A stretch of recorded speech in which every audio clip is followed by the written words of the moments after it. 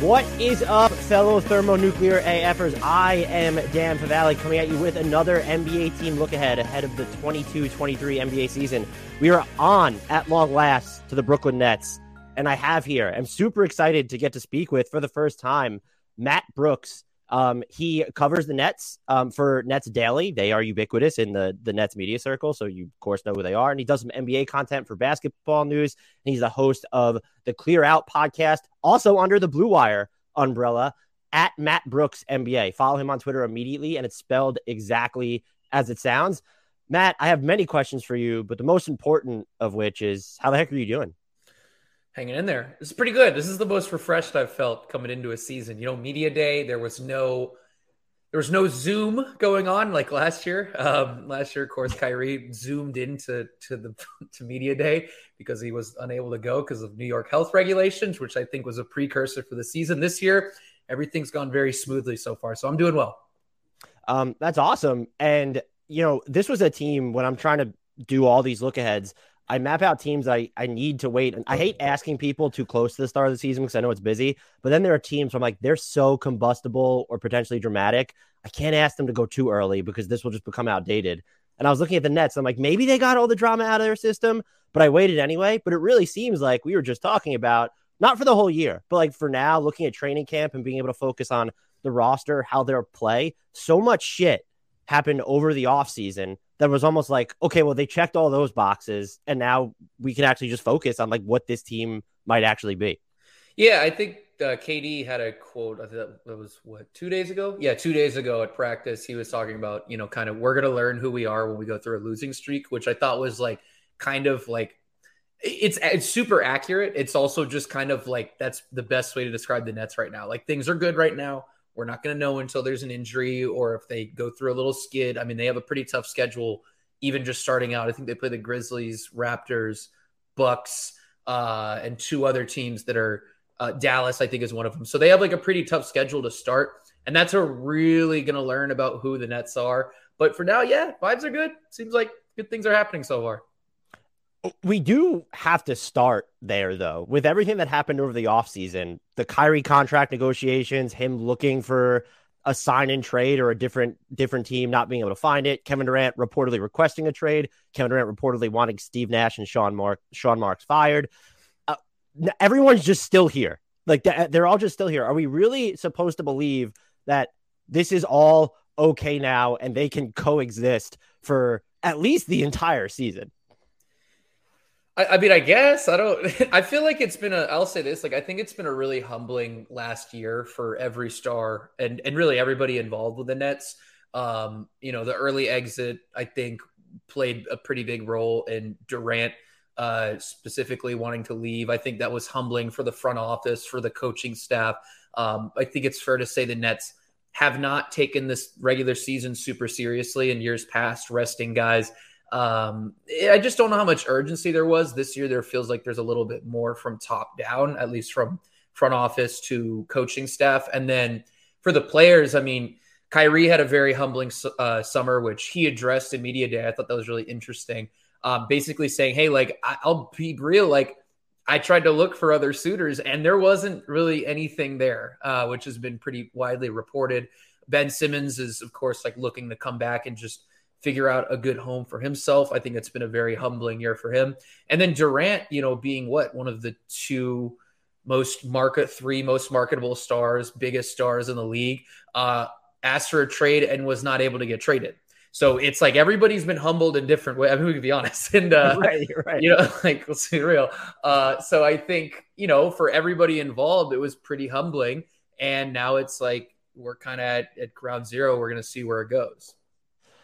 If you had to, like, not even predict, but it's just like, are you at the point where you're trying to analyze what this team is and can become, but you also, in the back of your mind, in the middle of your mind, at the fore of your mind, just have to brace yourself for like fucking anything, like not even the worst, just like something you don't even see, like, you know, Kyrie like start like quitting and starting a career as like a musician or like I just, you could tell me any scenario about this team, anything, and I would just be like, you know what, yeah, okay, I see it. Yeah, I've like pretty much gone through everything in my head that could happen. Like it would be like Joe Harris, the ankle isn't what, two surgeries later he's still not 100%. Seth Curry has trouble getting back from his ankle surgery. TJ Warren is a hologram. Like and then they start out like 5-10. And then Nash gets fired, then Durant's gone at the deadline. Like it's like everything bad that can happen will happen before February. So it's like if they can just get through that stretch, I actually feel pretty good about them. Man, a Kevin Durant mid-season trade would just be weird. I'm trying to remember when the last time like a top 5 player was traded in the middle of the season. I don't know that James Harden was not playing at that level when he was in Houston and came to Brooklyn at least. So that would be wild. You had mentioned you're talking about their start to the season. They have some built-in excuses if things go wrong, like because the TJ Warren stuff, we know he's not ready. I thought that was a super intriguing signing, though, if he can get on the court at all. Yeah. But are there any like long-term concerns for Seth Curry still being out with his ankle issue? They're all foot issues. And then Joe Harris, like, is this just precautionary that they've held him out, or is this something that could be, lingering? Yeah, they're saying it's precautionary with Joe. They're saying like it's just soreness from not playing for a while, which I mean, I'm not going to sit here and speculate on that. I guess I'm just like I'm just sort of watching that situation from afar and being like, all right, is this going to be a lingering thing? Is it going to be he's able to play for 2 games and then he's not, fully like he's a guy that was such a rock for them and really rarely miss games. So now if that's going to be a thing with him where he's in and out of the lineup this year, that's something to watch. And then, yeah, I mean, Seth, it seems like he said he was like 85, 90%. I feel a little better about him in a way. Mostly because he hasn't had 2 surgeries on the same left ankle in the last year, which is not a good sign. But I think the Nets, with the Nets luck, both of those guys are going to be hurt throughout the year, but I feel like you're going to get one or the other at some point. Maybe get both.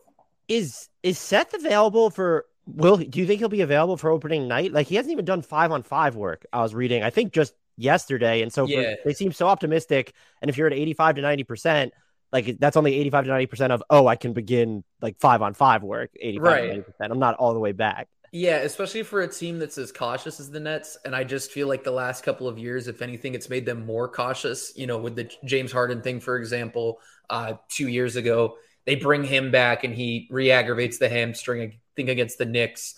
And so I feel like in a way, if he's not already doing 5-on-5, I don't know how long he'll be out, but I certainly don't think he'll be there for opening night. That kind of sucks. But again, that's if things go off the rails, it's like, they don't have Seth Curry, or I guess at that point though, it's if Joe Harris is back, and then you're not really. Do we know anything additionally on TJ Warren other than we don't think he's a hologram? He's supposed to be reevaluated in November. That's kind of the timeline they've been sticking to. Who knows? If you asked me, do I think I'm going to see him play basketball in 2022? I'd probably say no, but that's just because November is like, then you only have another month. You're just reevaluating. Like you're not like, all right, you're going to get out there and do 5-on-5. Like it's like we're going to be like, hey, we're just going to kick this down the road and see where you're at. I will say, like on the built-in excuse thing, I do feel like that's a little bit last 2 years Netsy, where they're like, well, and that was always something that Nash would do after, even after the Boston series. It was like, like we never really got our team together. We just never got that continuity. And like at a certain point, it's like, all right, like how many times are we going to keep throwing this excuse out there in a way? Like at a certain point, you have who you have, and you have to win games that way. So I would hope they don't do that. I think that would be indicative of this team not growing from what they've learned over the last couple of years. I will say I am just mentally preparing for TJ Warren not to like be back until almost the playoffs, because that they got him at the minimum, unless he's just in love with Brooklyn or really wanted to play with like Day'Ron Sharpe or something for some reason. There are so many teams where I was like, I would love to know what his medical said, because there are just so many teams where I would have thrown at least the full mini MLE at him for a year and said, yeah, you don't have to play until 2023, but as long as you're here, we'll pay you. Yeah. They got right in front of that pretty quickly with TJ, just being like, yeah, we're going to reevaluate him. Like there wasn't any, this was not something they were wavering on. So that's like, for me, I heard that right away and I was like, I don't know. I mean, I don't even know, like, if they do get him back, let's say he comes back, as late as after the All-Star break, like, do you try to get him into the rotation, or do you already kind of have your rotation set and it's like, all right, well, I don't know what we're going to do here. Like I'm not, I really like TJ. I think he like represents a mold of a player that can be super beneficial for the team. But it really depends on like when he's able to get back. And, you know, I don't know. I'm not penciling him in as like a guy they're going to be leaning on, I guess. And I think probably his most valuable attribute to them is the way he improved on ball defensively in Indiana. And that's just something it's like, well, can you count on that when he hasn't played basketball in 2 years and has come back from this foot thing? Yeah. And I did a whole big like 9-minute video. It was like really one of the big off-season projects I did on him. And like the two things that stood out to me and I think would be really helpful for the Nets was one, like, yes, the on-ball defense that you mentioned. I also really like that they're kind of mixing in some degree of drop, some degree of switching. I think he'd probably look a little better in a switching scheme where he doesn't have to navigate screens as much. That's something I'm pretty high on for him. And then just the way he plays off ball, his cutting, like based on how much movement this team is already playing with, that guy's going to be really, really beneficial for what they're doing. But again, I mean, he needs to get on the floor to actually do that. I'm sure everyone who's listening expected us to devote the first huge portion of the podcast to Seth Curry, Joe Harris, and TJ Warren. That was always going to be the plan. Ben Simmons is on this team and playing basketball, which has been fun to see. What have just been your early impressions of his fit on offense? Anything that's pleasantly surprised you? Anything that still concerns you leading into the regular season? And this is with the caveat all preseason is preseason. But what are your early impressions on him? Yeah, like, you know, I mean, it's so cliche, but his aggressiveness is really going to dictate what he looks like night to night. And that's actually the big thing I'm watching for in the first month is not what he's doing on offense, not what he's doing on defense, although he brings it pretty much every game defensively. No, it's like, just what is it like to track Ben Simmons for a whole month? Like, how many games are you like, I don't really know what we got from Ben there. It's like, wow, this was the Ben Simmons, this like athletic Draymond Green idea that we've kind of fetishized. Is that kind of what we're getting day to day? So that's what I'm really curious about. I think yesterday against the Bucks, again, we talked about this before we went live here. I don't want to glean too much from preseason in general. I don't know. You can guess. I mostly look for schemes and just general macro ideas on teams, but I thought it was kind of interesting how they used him a little bit, using him in the short role, letting him make plays. I've always kind of, when thinking about the fit between him and Nick Claxton, which on paper can be clunky, I've always compared a little bit to a Brooklyn version of Lob City, where you have Claxton hovering around the dunker spots, and then you have Simmons kind of playing in the Blake role, where he's going to be short rolling. And he even took a floater yesterday, which will be nice because defenses have no reason to really defend him unless he's around the rim. So that, I think, is what I'm watching for, is just, do they change his utilization that much? Because in the first game that they played in the preseason, he's handling the ball and pick and roll. He's like running screen and roll with Nick Claxton. Like, I just don't have any interest in seeing that. That to me is a no-win. I would imagine the points per possession on that will end up being pretty low if they run that all season.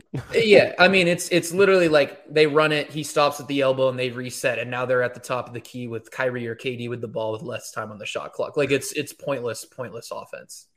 Is there have you noticed, or would you be able to guess what would be the biggest difference on how he's used offensively in Brooklyn versus what we know about all the stuff he did in Philly? I don't think they've changed that much of what he's doing on offense. I think we're probably going to start seeing that a little bit more over the next month. I actually asked Nash about that 2 days ago at practice. And one of the things he mentioned was just like, the short rolling stuff, whatever he's doing in terms of being in open space when they have the advantage, the 4-on-3 advantage offensively. The other thing that I thought was really interesting, and I would like to see quite a bit, is just him attacking from the second side. So if you can kind of use him as a taller Bruce Brown and have him, make those 45 cuts it's kind of slashing cuts from the wings, or even cutting along the baseline. I think that's a pretty interesting way to use him as well, and take advantage of how dynamic he is that way. How much do you think they're invested in playing him and Nick Claxton together for long stretches? Probably depends on the matchup, right? Like it against the Bucks, it made sense because you look at them play the Bucks, and it's like, this is a lot different than last year. This team isn't suddenly dwarfed in size. They have 3 guys that are over 6'10", making up their front court, and Durant, Claxton and Simmons. So I think that will depend on the matchup. You're not going to be able to do that against every team. And that'll be a big test for Steve Nash, is like, how quick is his hook for realizing, hey, this is probably not the right way to do this. That I think will be a big test, but in certain games, it's going to look really good. Do you envision that Simmons is going to play, and Nash has talked about this, and I think Simmons has even mentioned it. Do you anticipate Simmons playing like meaningful minutes as sort of the backup five or at the five? And you go through the roster and like there's Nick Claxton, Day'Ron Sharpe, and then you're running out of centers anyway. So Ben Simmons just might end up there organically, but if he's playing with Markieff Morris, is he technically like the center in that situation? But do you think that they're invested in that model? Yeah, it seems like it. Kind of depends on when you're doing it. Is that like, a crunch time lineup? I'd probably lean that way. It also depends on like what the fit looks like against certain teams of Nick and Ben. As I just said, like that, I think will really decide how much you're seeing Ben at center. Because, defensively, those two guys are switchable. It just makes them, that's a lot of length that you're throwing at teams. That helps your rebounding, have those two guys together. But offensively, it can really look clunky. Even if you are using Ben in ways where he's, short rolling or if they, use him as a screener and like split cuts, or use Nick as the screener in split cuts, it still can just look clunky if those sets don't work. And then it's like, all right, we're trying to run, whatever pick and roll or ISO. And we have these two guys that are kind of just hanging out of the dunker spot. So it really will depend on like the matchup, I think, and how much they're going to lean on Bennett center. I don't know that I can picture him like defensively as a center, like without someone else who's on the court to do the center responsibilities. We didn't see a lot of it in Philly. And then the minutes we saw was just like, it wasn't great. And he even looked out of his element there. And so I'm just very curious to see if they do wind up leaning on that model, even if it's just for certain matchups, trying to scale ahead to a potential playoff series. I guess because we haven't seen it a ton, I just can't envision what that looks like defensively for him even. Yeah, I mean, he's just not a shot blocker. Like he's got I think a 7-foot wingspan as a 6'11" guy. So like not super long arms, not in that way where like Durant has a 7'5" wingspan. Like maybe that's who you're not going to lean on Durant at center, but maybe you're like, hey, we're going to play Ben at center and we're just going to have to hope that Durant is extremely dialed in as like a weak side guy. So I think, I don't love it, but I guess I like it a little bit more next to Durant. Steve Nash has talked about, and you've written about, how the Nets are adding wrinkles to their offense, a lot of which includes, and you've talked about some of them already, just more off-ball movement in general, which isn't what I think, Durant playing for the Warriors, sure, but hasn't been a harbinger necessarily of teams he and Kyrie have played for, and certainly not in Brooklyn before. What have you thought about some of the stuff they tried to implement in preseason? I think the more important question is, do you buy into it translating to the way that they're going to play in the regular season? Yeah, they've implemented, I guess certain actions and sets that like NBA Twitter nerds love, like, oh, they're running some veer action where their centers are setting a ball screen and then setting a screen elsewhere. They're running Spain pick and roll. Just if you want NBA Twitter on your side, you have to run Spain pick. You have to, if exactly. So like they're doing a bunch of stuff like that, which is cool. They're adding more wrinkles to the offense than just straight high pick and roll and Chicago action. They ran a lot of that last year. And that's great. But what I like for me personally is how much they're diversifying those actions. They're combining them in different ways. They ran Chicago a couple times yesterday. And it wasn't just like, hey, we're going to have Durant take the ball down, get the ball to Nick Claxton, and then somebody's going to set a screen for Joe Harris or Kyrie or whatever.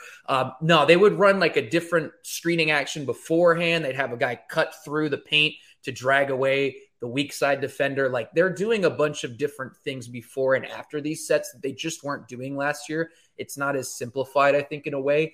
And that for me, like, is so interesting because you have so many dynamic offensive players. If you're using them together versus just having guys fill space and just, I guess essentially be floor spacers on the weak side and fill the corners and wings, it just makes you a lot tougher to deal with. And there's just a lot more for the defense to have to keep track of. So that's the stuff I'm really excited about. Yeah, like the veer action, Spain pick and roll, that stuff is fun, but the stuff you really want to watch is what they're doing before and after we get to those recognizable actions. Who do you think, if they're going to play this way a lot, it ends up being the biggest adjustment for on offense when you're looking at their three stars in Kyrie, KD, and Simmons? It does feel like it might be a little bit. I don't even know. I was going to say a little bit more natural for Simmons, but I feel like that might even be the incorrect answer. Yeah, that's a good question. I feel like in a way it's probably Kyrie and KD in a sense, just because those guys are so good at creating their own offense that if they go through a stretch where they're a little bit in the mud and some of the movement they're working or they like to run isn't working, I wonder if that just turns into, all right, well, just get me the ball. I'm going to get us out of this stretch. And that becomes like something that, it doesn't, I mean, it's never going to work against the team because those guys are so good at creating their own offense, but they do get away from, I think what makes them interesting this year. So yeah, I think that's something I would watch. And that also just like depends on the opponent. If you're playing a team that switches a bunch, like the team I'm really interested to see them play is Boston. Boston's got so many like-sized guys. If you're just switching a lot of these actions and just keeping the ball in front versus all this movement, that to me is like, all right, we're really going to get a taste of like how effective all this stuff is that this coaching staff is putting in place. And then we'll really learn like, all right, are the Nets going to stick to their guns and say, hey, we're going to run movement and hopefully we can tire out the opponent of just keeping that much focus on our guys? Or are we going to just kind of devolve into ISO ball essentially? It's almost like the symptom of when you break it down by a game where it's a team goes through their offense for the first 3.5 quarters, but then everything like bogs down or they deviate from it in crunch time or just towards the end of the fourth quarter. And it could very much be like that in the offseason, preseason. You're talking about doing all this stuff. You're implementing some of this stuff. Games that matter start and you're not doing it as much anymore. Yeah, that's a good point. And as I said, like I think we'll learn pretty quickly who the Nets are in terms of if they go through a losing stretch. And that would be the thing I'd watch for. It's like, all right, does anything change with how they're playing? Does Simmons become less involved or look more passive? Or they just literally say, hey, we're just going to go get the ball to our two best players because we're not playing right now and we need to start playing better. Like that's the stuff I think you're worried about, along with like whatever drama could come from this team, which is quite a bit of drama. there's the ceiling is the roof, as Michael Jordan would say. One of the things that I've thought about with this team is how should Steve Nash stagger the star minutes. And my first inclination was I want Ben Simmons to be like the best version of Ben Simmons. And so I was like, oh, Ben Simmons with a bench. And then I'm like, harkening back to the days where the Sixers did that and it was terrible. But then also you're not trying to play him with Dwight Howard and Matisse Thybulle at the same time in Brooklyn.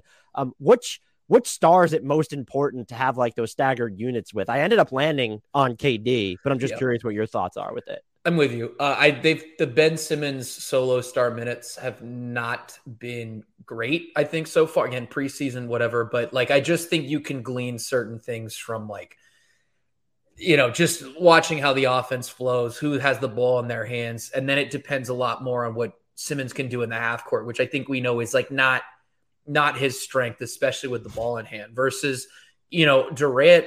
I mean, look, and that's the other thing, like if you're kind of wondering like, hey, we need to find moments where Durant can get his and create his own offense, or Kyrie can create his own offense, like those solo units are the time to do that. So I think you're probably going to take one guy or the other. I've always liked Durant more with, a set of role players than Kyrie. I think Kyrie his stature works against him a little bit in that setting. And then just in general, like I think Durant's better at finding guys shots than Kyrie and attracts more defensive attention. Yeah. So that for me is what I would go with as well. I'm just wondering if, because they have the ability at some point to surround, it could be Ben Simmons and then as Matt Moore of Action Network would say, a fuck ton of shooting. I just wonder if those units without Kyrie and KD could eventually work. But I came to the same conclusion that you did, just because I think I have PTSD from some of those minutes they played in Philly with him and Dwight Howard.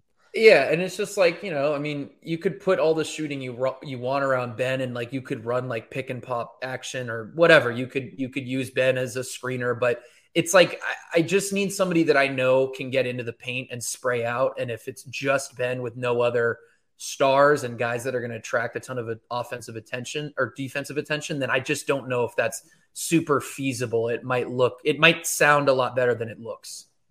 This might not be an issue because of everything we discussed at the top of this podcast with the durability of this roster. Does Cam Thomas get squeezed out of this rotation when they're at full strength? I think so. And I like Cam. I honestly, there's a couple rookies they have on this roster that I feel like our second, third team guys. Cam feels like somebody he just sort of need. I mean, he just needs like more usage, and I like Cam. Like I think he can be a good player, a good scorer. I don't know what the ceiling is for him, but I think it can be pretty high.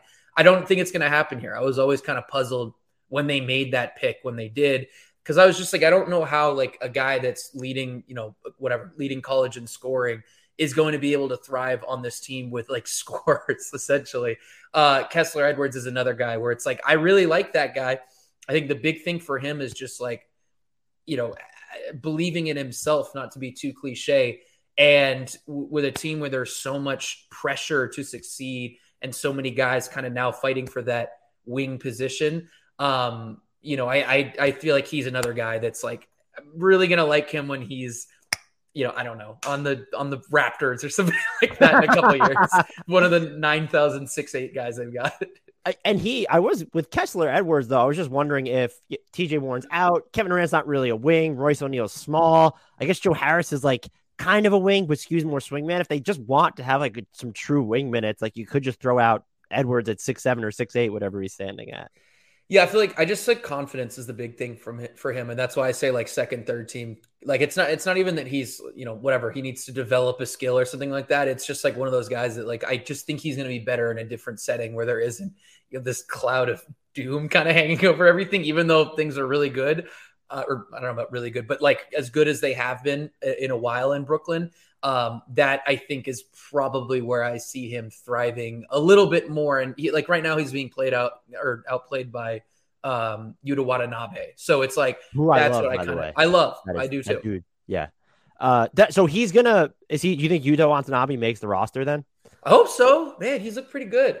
Yeah, I mean, that would be, I think you want to add another guy like that just is, it fills that wing position for you, especially when you don't know what you're getting from TJ Warren, and even Joe Harris is kind of like, oh, let's hope his ankle's good. Like I would hope they bring him aboard and keep him kind of involved in this team. He just reminds me so much of Kenrich Williams in many ways, probably a scaled down version at this point because he can fill so many different gaps, and he's not going to be like a master of anything, but this team has masters of all these different things. They don't have enough guys. We're talking about Cam Thomas, just feels so redundant on this team. Yeah. And after some of the flashes he showed last year, I'm not a big fan of, oh, well, you need to get rid of this youngster. But if like you're sticking with this core and this is the direction you're headed, it might be time to like sell high in a different type of trade that gets you someone who fills more of the gaps that you need, which is complementary offense, but more so just like complementary defense for this team. That's why I really like Watanabe for them, is when he's healthy. I just think there's just a lot of underrated mobility and positional malleability to him. Yeah, for sure. I think you want as many guys like that as possible with like the top end talent that you have, where it's like we're not worried about offense. We're going to be top 8 in the league for as long as we have Kyrie and KD. Like after that, it's just like, let's get gap fillers. Let's get a guy like Yuta who can, slide up and down positionally, defensively, and rebound the ball. Like we just kind of want guys that are going to do that little extra stuff, versus a guy like Cam Thomas, who it's like, he's on a rookie scale deal. Probably a lot of teams that still look at this guy and say, yeah, this is like an interesting player if we get him in our system or whatever. The longer you wait on that, because I don't see a path for Cam Thomas to get more minutes unless Kyrie or KD is moved. So it's like injured. Or injured. Yeah, exactly. But even so, it's like I don't see a path for that. And in a sense, you're just appreciating the asset over time. What is the defensive ceiling of this team? I look at the roster and I'm not impressed, but there are some things that they actually were like around bottom 10 outside garbage time points out per possession last year. And some of the things were correctable, where it's like, if this team is healthy, it probably commits fewer turnovers. If they actually care about getting back in transition, so they're not allowing like 1 kabillion points per possession off of their turnovers. But what is like, how do you see them defending? What is the defensive ceiling? Are you concerned with the rebounding, where they were one of the, if not the worst defensive rebounding team in the league last year? I guess with Simmons and Claxton minutes, you might be fine, but when you're playing one of them at a time, what are just the big, the flashbulb concerns or maybe highlights of how this team can, will, or won't defend? Yeah. That's a good question. I'm probably a little higher on the team defensively than you. I think they can defend size a little bit better just because of bringing in Ben Simmons, bringing in somebody like Royce O'Neal and having him essentially take over for what you had Bruce Brown doing. Royce brings a little bit more size. He can guard up the positional scale a little bit. He's had defensive possessions against all types of guys. Giannis, he's had a couple against Joel Embiid over the years. Granted, these are like on switches. They're not intentionally putting him on these guys, but like he's a guy that can hold his own against guys that kind of tower over him. So I like that. I think that in that way, they'll be more set up to play against a team that grows increasingly larger. I will say in terms of scheme versatility, switching, I think, will be in, especially with Nick and Simmons comprising the front court. That's going to be really pretty much their bread and butter. Drop defense, we'll see. I haven't loved Nick Claxton as a drop defender ever. And I don't think they have the screen navigators that they did last year. DeAndre Bembry and Bruce Brown were great, especially out the gates, in terms of defending that way. This year, it's like, like Royce O'Neal can be good. Ben Simmons, a really good screen navigator. But there's certain teams like Philly, for example, with Tyrese Maxey, where there's just going to be guys that are so quick that they're going to get by pretty much everybody. And that's the stuff that I'm watching is like, all right, what does that look like? Are there certain teams that are just bad matchups for the Nets? But I think holistically over the year, I think they can be like top 10, maybe back end of the top 10 defensively. I'm pretty high on this team. Yeah, I like it. I might be discounting maybe how many minutes I think they can get away with Nick Claxton and Ben Simmons, because if both of them are on the floor, it allows Ben Simmons to, one, defend the way that he's used to defending. And then that makes, I thought people were too hard on Royce O'Neal last year, where I was just like, look at like the burden this guy's fucking carrying. He shouldn't have to. That makes Royce O'Neal's job easier if he's going to play with that group. Top 10 is like, if this team is 18, if like, let's say 17 to defensive efficiency, what they should be on offense for a majority of their minutes, I would say like that ends up being like this supernova contender, because I look at them and I feel maybe I just don't have a high enough ceiling on them. You're probably closer there than I, but I do feel like their floor on defense for a team with Ben Simmons might be just a little bit shockingly lower than people are. I think they're just assuming that Ben Simmons comes in like the defense is, because of the way he plays, it's not going to be the Rudy Gobert punches your ticket to a top 10, top 12 regular season defense. That's fair. Yeah, I mean, I think that's fair. And I do think like they don't have like a just like, I don't know, like a Rudy Gobert to lean on in the back line. Like Clax is good. Like, don't get me wrong. I love Nick Claxton, who statistically is like, well, just based off his coverage per B-ball index, like one of the most, him and Ben Simmons have been the two most switchable players of like the past 10 years. And so like that's having both of them is just huge. For sure. But I think the big thing is like just, there are certain, I mean, drop defense in general, like tends to do pretty well in the regular season. Like it is a different game in a way. So I can see your argument for sure on them. Maybe they're more like 10 to 12 range. Still though, I think that's a huge win for them if they're in that range. And then if they can scale it up defensively a little bit in the playoffs, just by simply slowing things down and the game slowing down, and that switching scheme coming into handy a little bit more. I could see that kind of being hey, we're this like more mid-tier defense and we are kind of elevating things in the postseason. If they are 10 to 12 and 10 to 12 in defense, the Eastern Conference trade deadline's arm race is going to be absurd, and you're going to see a lot of people shifting their like title picks by November because everyone just assumes this team will implode. And so if they have that defensive ceiling, my God. Yeah. I mean, like that's the whole thing with the Nets, right? Is like, if they don't implode, if there's no injuries, which there always is with the Nets, if there is no internal drama, like this team is going to be really, really good. And like, we should look at them as a title contender, like, and really give them a long look.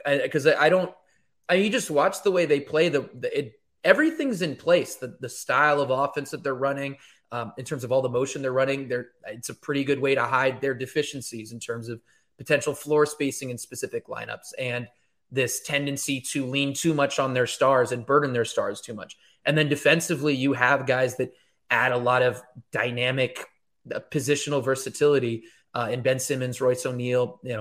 Let's bring up Yuta Watanabe. Hell yeah. Yeah.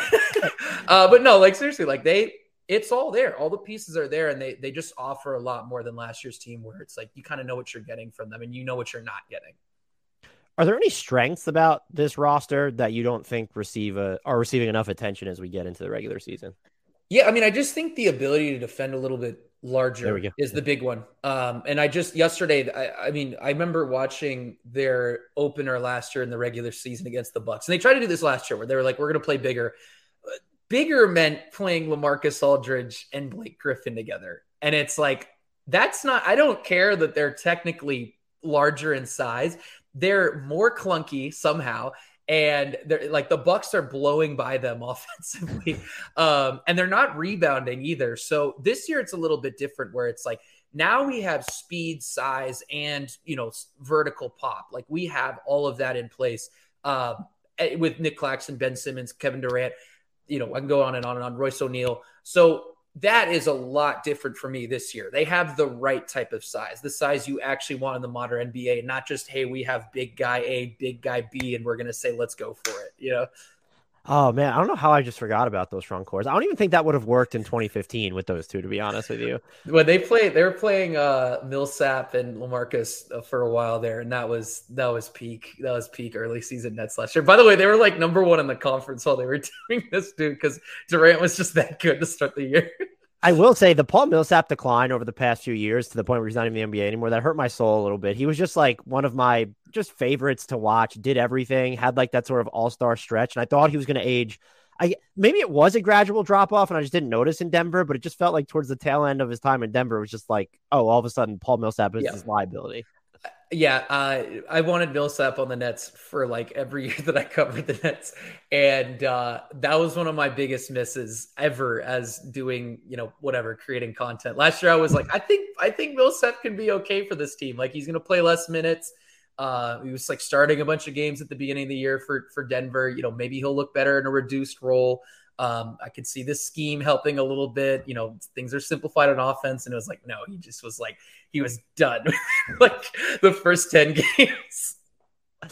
So we've talked a lot about some of the concerns of this roster. What's the biggest one in your eyes leading into the season?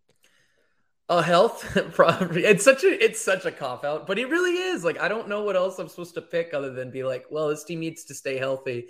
I guess spacing, like I said, like a team like Boston where, that team is so honed in defensively. They're going to switch everything. They're going to ignore certain guys. All of a sudden, those minutes where I'm like, I think you can survive with Nick and Ben playing together. Those might really hurt. And then you have to figure out, okay, how much can we survive with Ben Simmons as our center?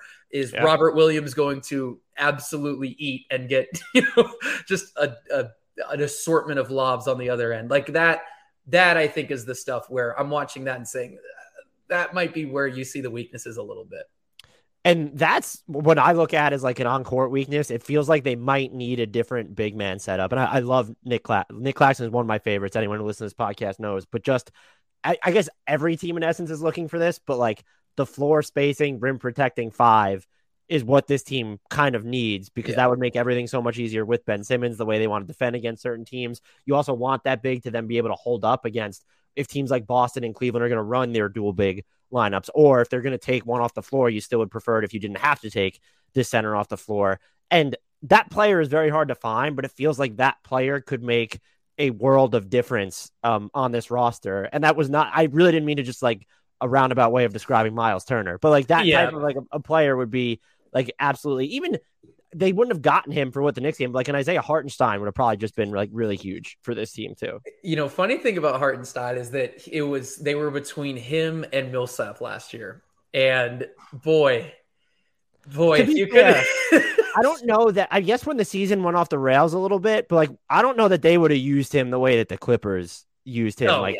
So that maybe that's some consolation, but when you hear stuff like that, it's, it's not quite like, oh, Dallas was going to draft Giannis, but like you were choosing between Millsap and Hartenstein, and look what Hartenstein became. Like, just was this sort of under the radar 6th man of the year candidate with the way that he played last year. Yeah. So, I mean, and again, like that team that season was destined to implode, I think, no matter what happened. But yeah, that's a guy that would fit really well. I know Nets fans are like really on a Mo Bamba train right now. Like, okay, like I guess maybe hypothetical. I don't know if you're a Mo Bamba guy. I'm kind of like, I thought he had a really good year last season, and they were able to, like, he played a lot of minutes with Wendell Carter Jr.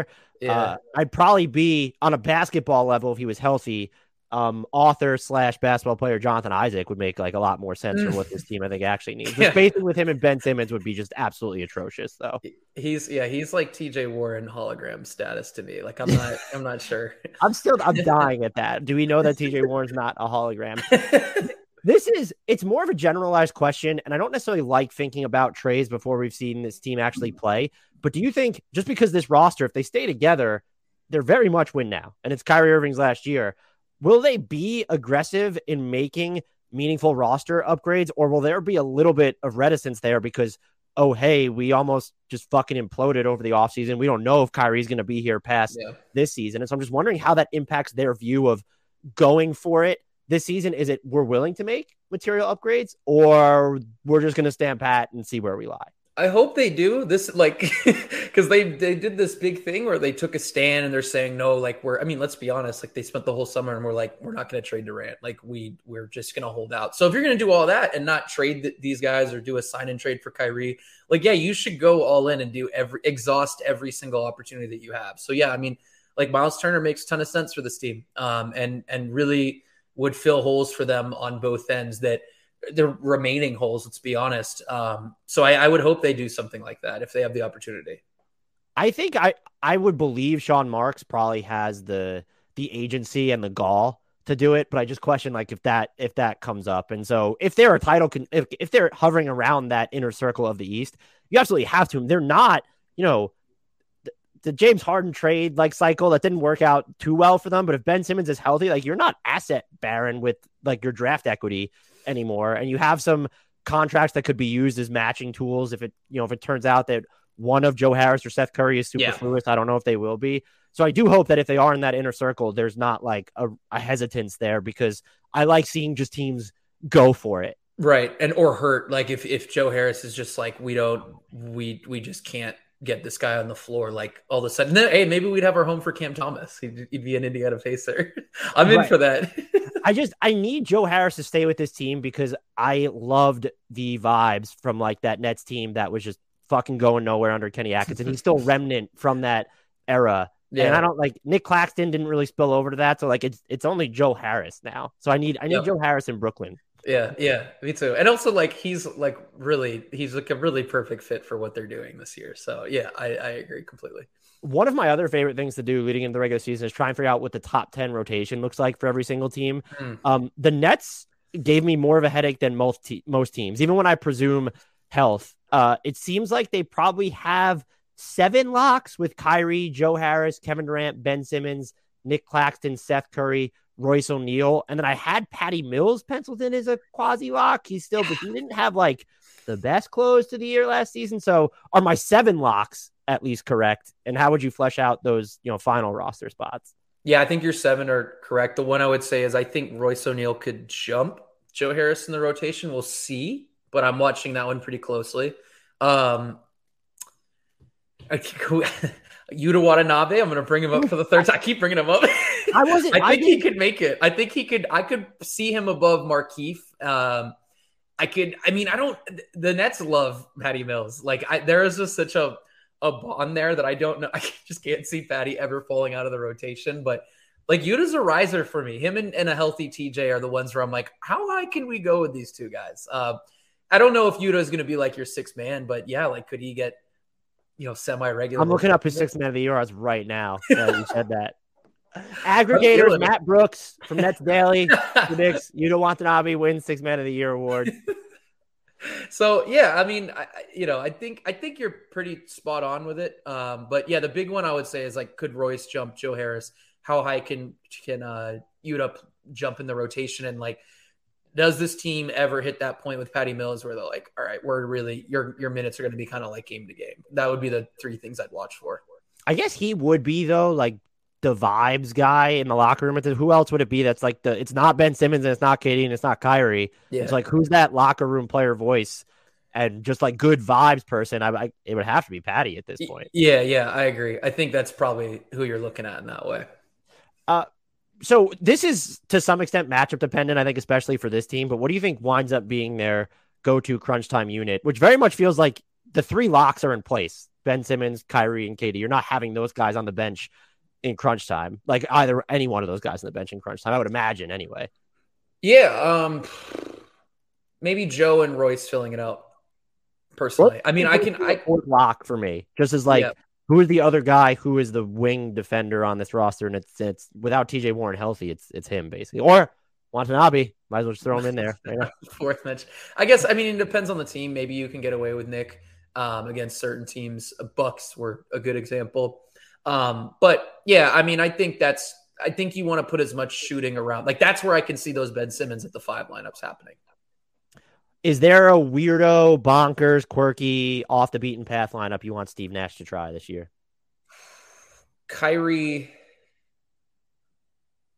Let's see. I want to see a weird lineup where they just put as much shooting around Ben, but one of them's a star. So like we were talking about, like, all right, the Matt Moore, fuck it, we're shooting the ball lineup around Ben. So you go like Seth Curry, Joe Harris, maybe Royce O'Neal or Patty Mills, Kyrie. So you have like some dynamic creation, and then Ben, and just like the super small, like shooty off ball, sprinting around each other lineup. Like that would be the weirdest one. And then I guess you could also just replace KD for any of those guys, but that's like less fun. I want to see like a bunch of small guys and Ben Simmons play together. They get killed defensively, but it doesn't matter. Right. I think that was my pick too, even though I don't think that Ben Simmons should be running his own lineups, because I don't want a star in it, but I still need, it's almost like morbid curiosity where it's like, what if it's Ben Simmons, Joe Harris, Seth Curry, Royce O'Neal, and Yuta Watanabe? Like, let's go there. And what does that unit look like? Maybe Watanabe's not enough of a shooter. So am I skewing Cam Thomas there? A healthy TJ Warren, but like, I guess you go Patty Mills. That would be a real flex. Patty Mills, Joe Harris, and Seth Curry on the court at the same time with Ben Simmons and Royce O'Neal. That would be literally Ben Simmons and just 4 guards or 5 guards if you consider Ben Simmons still a guard. So I just want to see what ends up happening. I don't think it would actually be particularly great, but maybe I'd be wrong. Or maybe it would be like the other one I'm thinking of is I'm going to call it the fuck off, you're not scoring lineup, where it's the Nick Claxton, Ben Simmons, Royce O'Neal, Kevin Durant, Yuta Watanabe lineup, where it's just like, we're going to be Raptors. You know what? That still ends up probably being like a okay offensive unit because Kevin Durant exists and he's just like, that's superhuman. Oh man, I want to see that one now too. I didn't even think of that. Yeah. So as we record this, their current win total is set at 51.5. Would you hit the over or the under on that? I mean, I'm Mr. Optimist on this podcast, so I feel like I have to. I've basically said they have no flaws and we should take them seriously. So yeah, I don't know, man. I like the approach so far. I mean, it's early, like we're coming out of media day and preseason. So like, this is going to be about as high as you can be as a team, ideally, unless you're, I don't know, the Phoenix Suns or somebody like that. There's actually a lot of bad vibes teams right now, but the Nets are actually weirdly not one of them right now, which I'm not used to. So I'm just riding the high. I do think they're going to win over that. I didn't care what the number was. I think it might have been at 53.5 at one point. It could drop to 49. I'm just taking the under. I don't trust this team. I recognize what their ceiling is, and it's the best team in the NBA, but trying to think of the realistic outcomes, I'm just expecting disaster. And it's not, I don't have an agenda. I'm not biased against the Nets. I don't know how you're supposed. I would never, let me make it clear. I would never bet anything on this team. I'm not investing in, I'm just staying away from everything because I think, and this would be the question, their range of outcomes is clearly the widest in the entire league, right? There's no other team that has a wider array of conclusions. Yeah. I mean, I've laid it out. Like it's guys get hurt, Nash gone, which maybe isn't the worst thing. Maybe you get one of these assistants that's like really good. But I didn't even ask about that. Is there like a chance that Nash gets on the hot seat before like the roster itself would be like Nash would go before they start selling off, like they're considering trading Kevin Durant or even moving Kyrie Irving at this point, probably. Yeah, right? Yeah, that seems like the first thing you're going to hit before you do any of the bigger kind of major moves like that. And I guess let's just assume they stay together. How many teams are you prepared to say are better than them in the East? Like, where would you they stay together? Where do you see them landing in the Eastern Conference? Top 3, I think. And it's probably I like Boston still. Everybody wants to, it's too much happened in Boston. If Robert Williams III's knees weren't made of jello, I would probably like Boston a lot more. But like Al Horford's 36. You don't have Gallinari, and now all of a sudden we're like, well, look at what Noah Vonleh and like Sam Hauser are doing. No, I'm loving the Noah Vonleh. As Noah Vonleh as like that. I think that was that 2019 or 18 with the Knicks. Yeah. I was in love with Noah Vonleh, and then he just fell off the face of the earth again. Yeah. No, I blame Minnesota for that, in case anybody cares. I blame the Nets. The Nets gave him a 10-day, and they never gave him a shot. I'm like, we should give Noah Vonleh a look here. Like, that was like right after they made the Harden trade, and they were just bringing in like names because they just didn't have any players left. It's like, oh, Noah Vonleh's a net. He's Andre Roberson, Millsap at this point. Yeah, pretty much. So,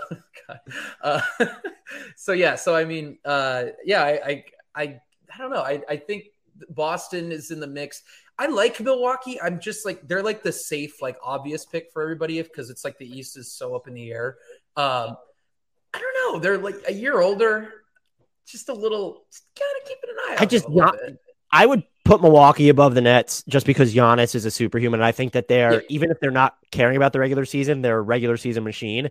And look, Giannis didn't win the championship last year. So that means that he is clearly motivated by his failure. And so I just expect that team to be gangbusters. But that being said, everyone else in the East feels either a lot of things have to pan out in their favor. Like Donovan Mitchell just hits in Cleveland right away, and the depth on the wings isn't an issue. Or it's combustible where it's Miami's older and like what does their bench look like with Caleb Martin starting now and no PJ Tucker to start for them. And then Boston, we've outlined some of that.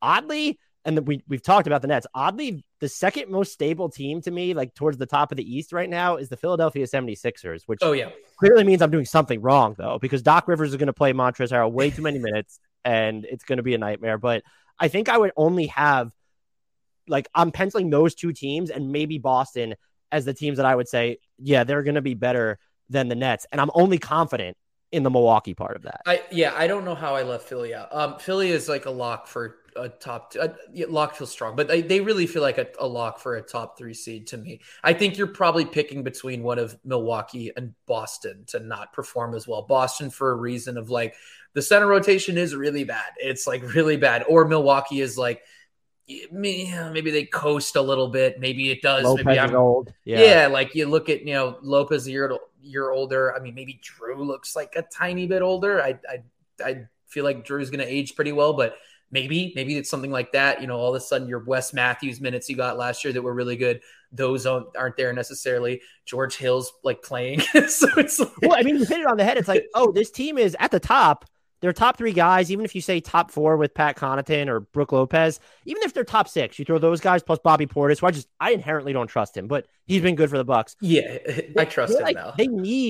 They will end up needing like age 83 Wes Matthews or Joe Ingles at age 83 coming off an ACL injury and not playing until 2023, or does Serge Ibaka have to play minutes for this team, or is it George Hill, just Javon Carter? So like, once you get like past their top 5 or 6 guys, there are a lot of their depth is confusing is the way that I would phrase it. Yeah. I just like, they haven't improved their team since winning the title. Like it bothers me a little bit. I'm like, I get it. Like, I understand this is your core, but like in a way it's like, I'm just waiting for the year where it's like, well, the Bucks kind of dropped a half level. And I just feel like it's going to happen if you keep rolling the same group of guys that were kind of in the middle of their NBA lifespans when they won the title. And if you keep doing that year after year, like at some point, this team is going to get a little bit older in terms of its depth. Giannis is going to be Giannis. And like that right there is enough for a top 4 seed pretty much any year. But, and Chris being healthy helps too.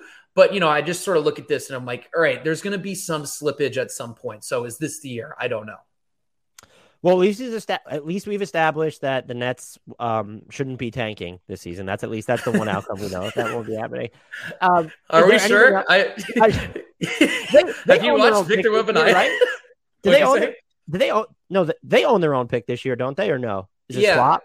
It's a swap with Houston. So maybe Houston gets the number 1 pick, and they can like hope that Houston is just like super hooper pilled, and they're like, we want Scoot. Like they just need to Jedi mind tricks them into it. If they tank, it's with aspirations of no higher than the number 2 pick. Yeah.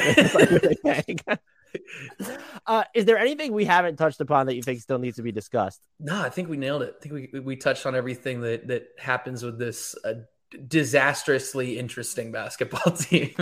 Yeah, they're going to be entertaining for one reason or another. I am more optimistic that the entertainment will come from basketball. Now, after reading you, talking to you, and then just look, we can joke. It's only preseason and training camp. Like, this is not the team you would have predicted to make it through training camp and preseason without shit happening. Yeah, I know. Baby steps. Matt, in case anyone skipped the intro, are you able to tell everyone where they can find you and all the great work that you do? Yeah, just follow me on Twitter at Matt Brooks NBA. Everything's there: podcasts, writing, video stuff. We'll probably get more into that stuff as the season starts, but that's where everything is. I admire everyone who can do like the video breakdowns and identify the actual sets that are happening in real time. You do a fantastic job of it. So thank you so much for hopping on, and I will be pestering you again down the line. So thanks so much. Please do. Thank you.